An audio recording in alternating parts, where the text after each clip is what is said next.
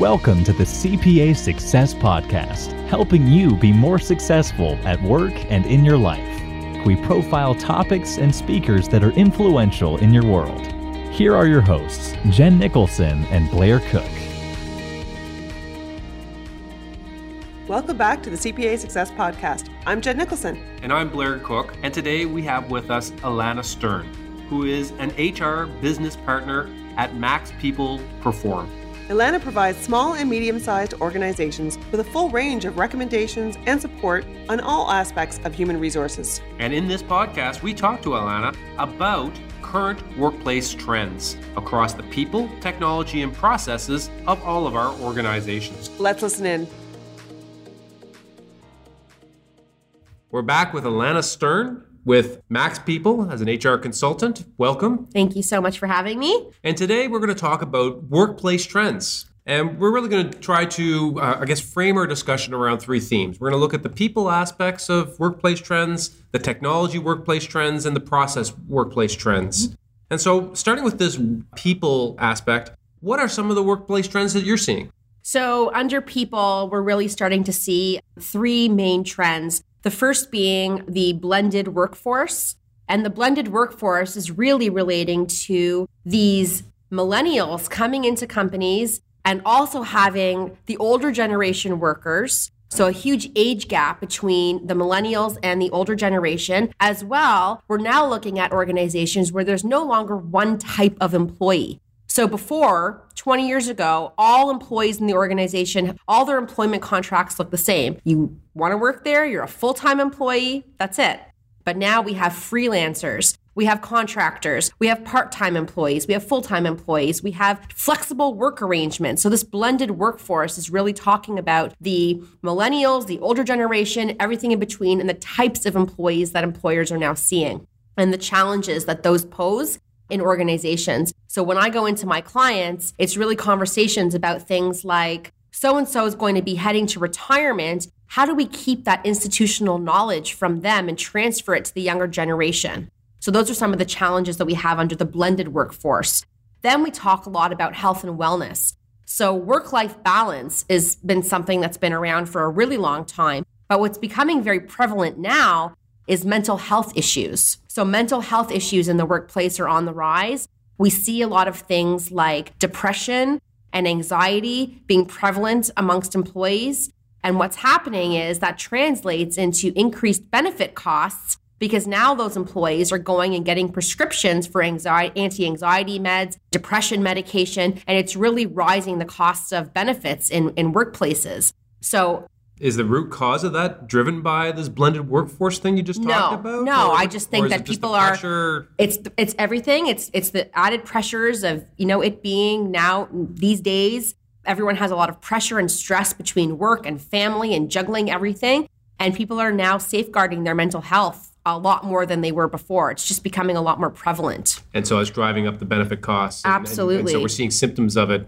Absolutely, we are. And it's really the employer's responsibility to be monitoring these things. It's no longer a time where, someone comes up and complains that they're stressed and the employer can just say, just deal with it, move along. It's not like that anymore. You can't just tell employees to deal with it. We are taking care of them. We're worrying about them. We're supporting them. We're making sure that they aren't burnt out. We're making sure that they're taking their vacation instead of not taking their vacation through the year. So things like that to ensure that we have a really great health and wellness component to our workplaces. Okay, so what other sorts of workplace trends are you seeing? So the last one under people really relates to improving the employee experience. So we want to have happy, engaged, motivated employees. Because when you have happy, engaged, and motivated employees, you're going to see your business results be driving up. So if you want to see results and get ROI from your people, they need to be engaged, happy, and there needs to be a fantastic workplace culture. So everyone always says to me, what's culture? Culture is one of those things that when you're at a cocktail party, someone says to you, what's it like to work there? And they come back and say, oh, it's really busy, it's stressful, or it's innovative, it's fun, it's dynamic, it's team-based, it's pressure. That's culture. So you work with a variety of different companies. Correct. So what are some of the techniques or some of the go-to engagement things that you do? Right. So these are rewards and recognitions programs. So I always tell people you don't have to spend a lot of money on rewards and recognition. It's about telling your people that they're doing a good job, giving them a pat on the back, giving them a public recognition in front of the team. Job well done. Here's an award for something, or a $5 Tim's card. Those small things really go a long way. You want to have an engaged workforce. Well, are you measuring the engagement in the workforce? So we're doing engagement surveys. So we go and ask all these questions. A famous one is the Gallup organization puts out 12 questions that measures employee engagement. So when you do that, you get the results back. That's when, as leaders, you can develop a plan and then execute based on all the gaps that we find in the engagement survey. And then the employees think, they asked me for my opinion and they're actually doing something about it. That drives engagement. Excellent. Yes. So some really good ideas there in terms of gauging engagement.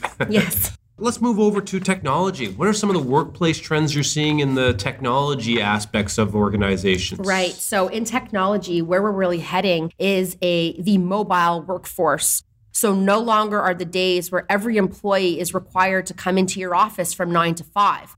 Technology now allows us to be creative and be remote. So I can sit at my home office and log into my cloud-based system where all my files are there. I'm able to collaborate with my team electronically through video chats, Skype, instant messaging to ensure that we're all connected.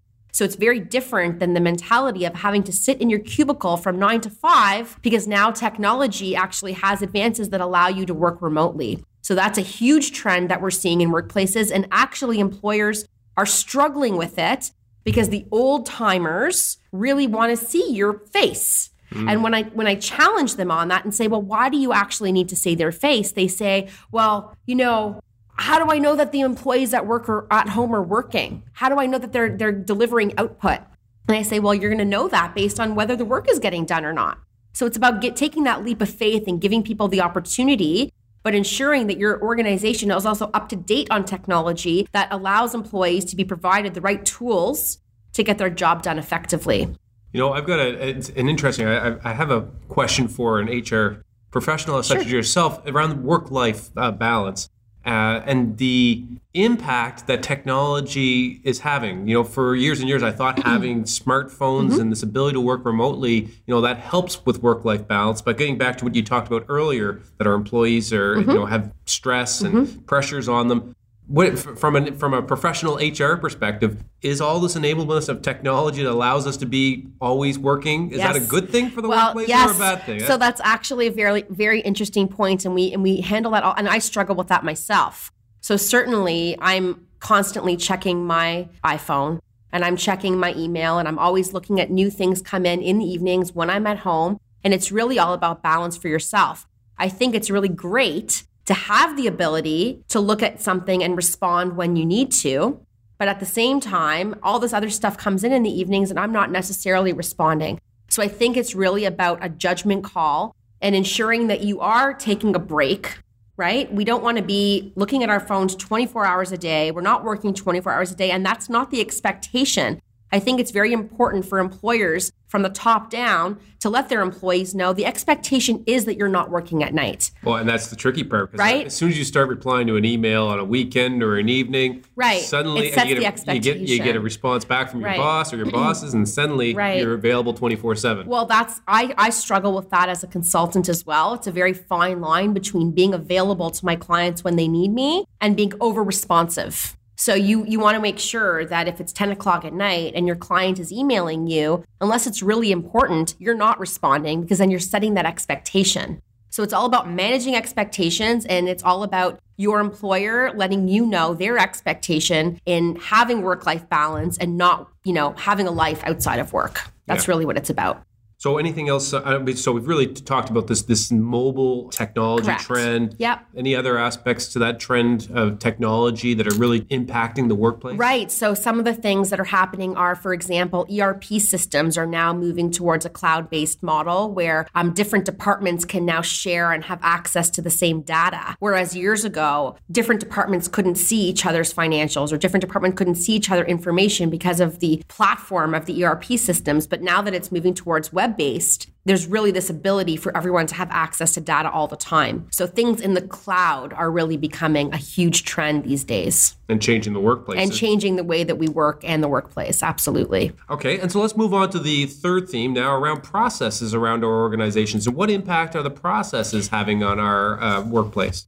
Right. So in regards to processes, one of the things that's on the rise is this concept of performance reviews. And I'm sure everyone has seen articles and it's been out there that people should just abolish performance reviews these days. They don't motivate employees. They're not helpful. They're cumbersome. No one looks forward to them. Managers don't want to do them. Employees don't want to sit through them. But actually, what all that means is that we really should be moving towards a culture of continuous feedback and performance management. What that means is managers need to be constantly giving feedback to their employees on a daily or weekly or monthly basis. We're not waiting until the 6-month performance review or the annual review to let someone know how they're doing. Employees, in order to be motivated, need to get feedback. They want to be told, job well done. You did great on that project last week, or that proposal you wrote was excellent. They want to hear when they're doing something well, but they are also craving constructive feedback. Employers are always so scared to give their employees negative or constructive feedback because they're afraid that they're going to hurt their feelings. But really, the reality is employees want to know where they can improve so that they can do better for your organization. They want that feedback. That's what I'm getting from staff that I work with. They really want that continuous feedback. So instead of making these performance reviews a really cumbersome, horrible process, it should be so easy after a culture of continuous feedback through the year to then sit down at your annual review and there be no surprises. And how do you capture it from an HR perspective? Like, how do you capture all these conversations that are continually going on? Is there a technology solution? Yeah, so it's very easy, actually. I tell my clients, they're like, well, how am I going to figure this out? And I say it's really as easy as keeping an Excel spreadsheet or a log on your computer of all the amazing things your people did and some things that they didn't do so well, and talking to them about it. Have the conversation now. Don't watch someone do something amazing and wait 3 weeks to tell them about it. Have the conversations now, and that way you're not having to remember and keep track of it. So then when you're sitting at the table at the annual review, it's about really saying, how are we going to take you to the next level? It's a more strategic conversation as opposed to going through the nitty-gritty details of what they may have done well and not well. Like, we're trying to walk away from it being a cumbersome process. That's sort of the biggest trend in relating to processes, is about performance management. Yeah, and you really talked about it being part of this continuous improvement, the organization getting stronger. And really, I guess ultimately, are we not fostering kind of a learning culture? Absolutely. We are fostering a learning culture, learning and development. That is something that we as a company focus on enormously with our clients. We walk in and I often see managers who don't know how to be managers, who are promoted for technical ability, but really don't know how to manage people. So fostering an environment of continuous learning, growth, and development is really important to retain your people. Because if they see that you're investing in them, they're going to be more motivated, they're going to be happy, and they're going to stay with your organization. They're going to work harder for you when they see that you're investing in them. So I think that continuous feedback, learning, training, investing in them is so important to ensure that they stay. The retention will be much higher. Now, we've talked about it several times so far. It's really around this multi-generational or intergenerational workforce that we have. And so everything that we've talked about, from the performance reviews to the mobile aspects to the engagement, you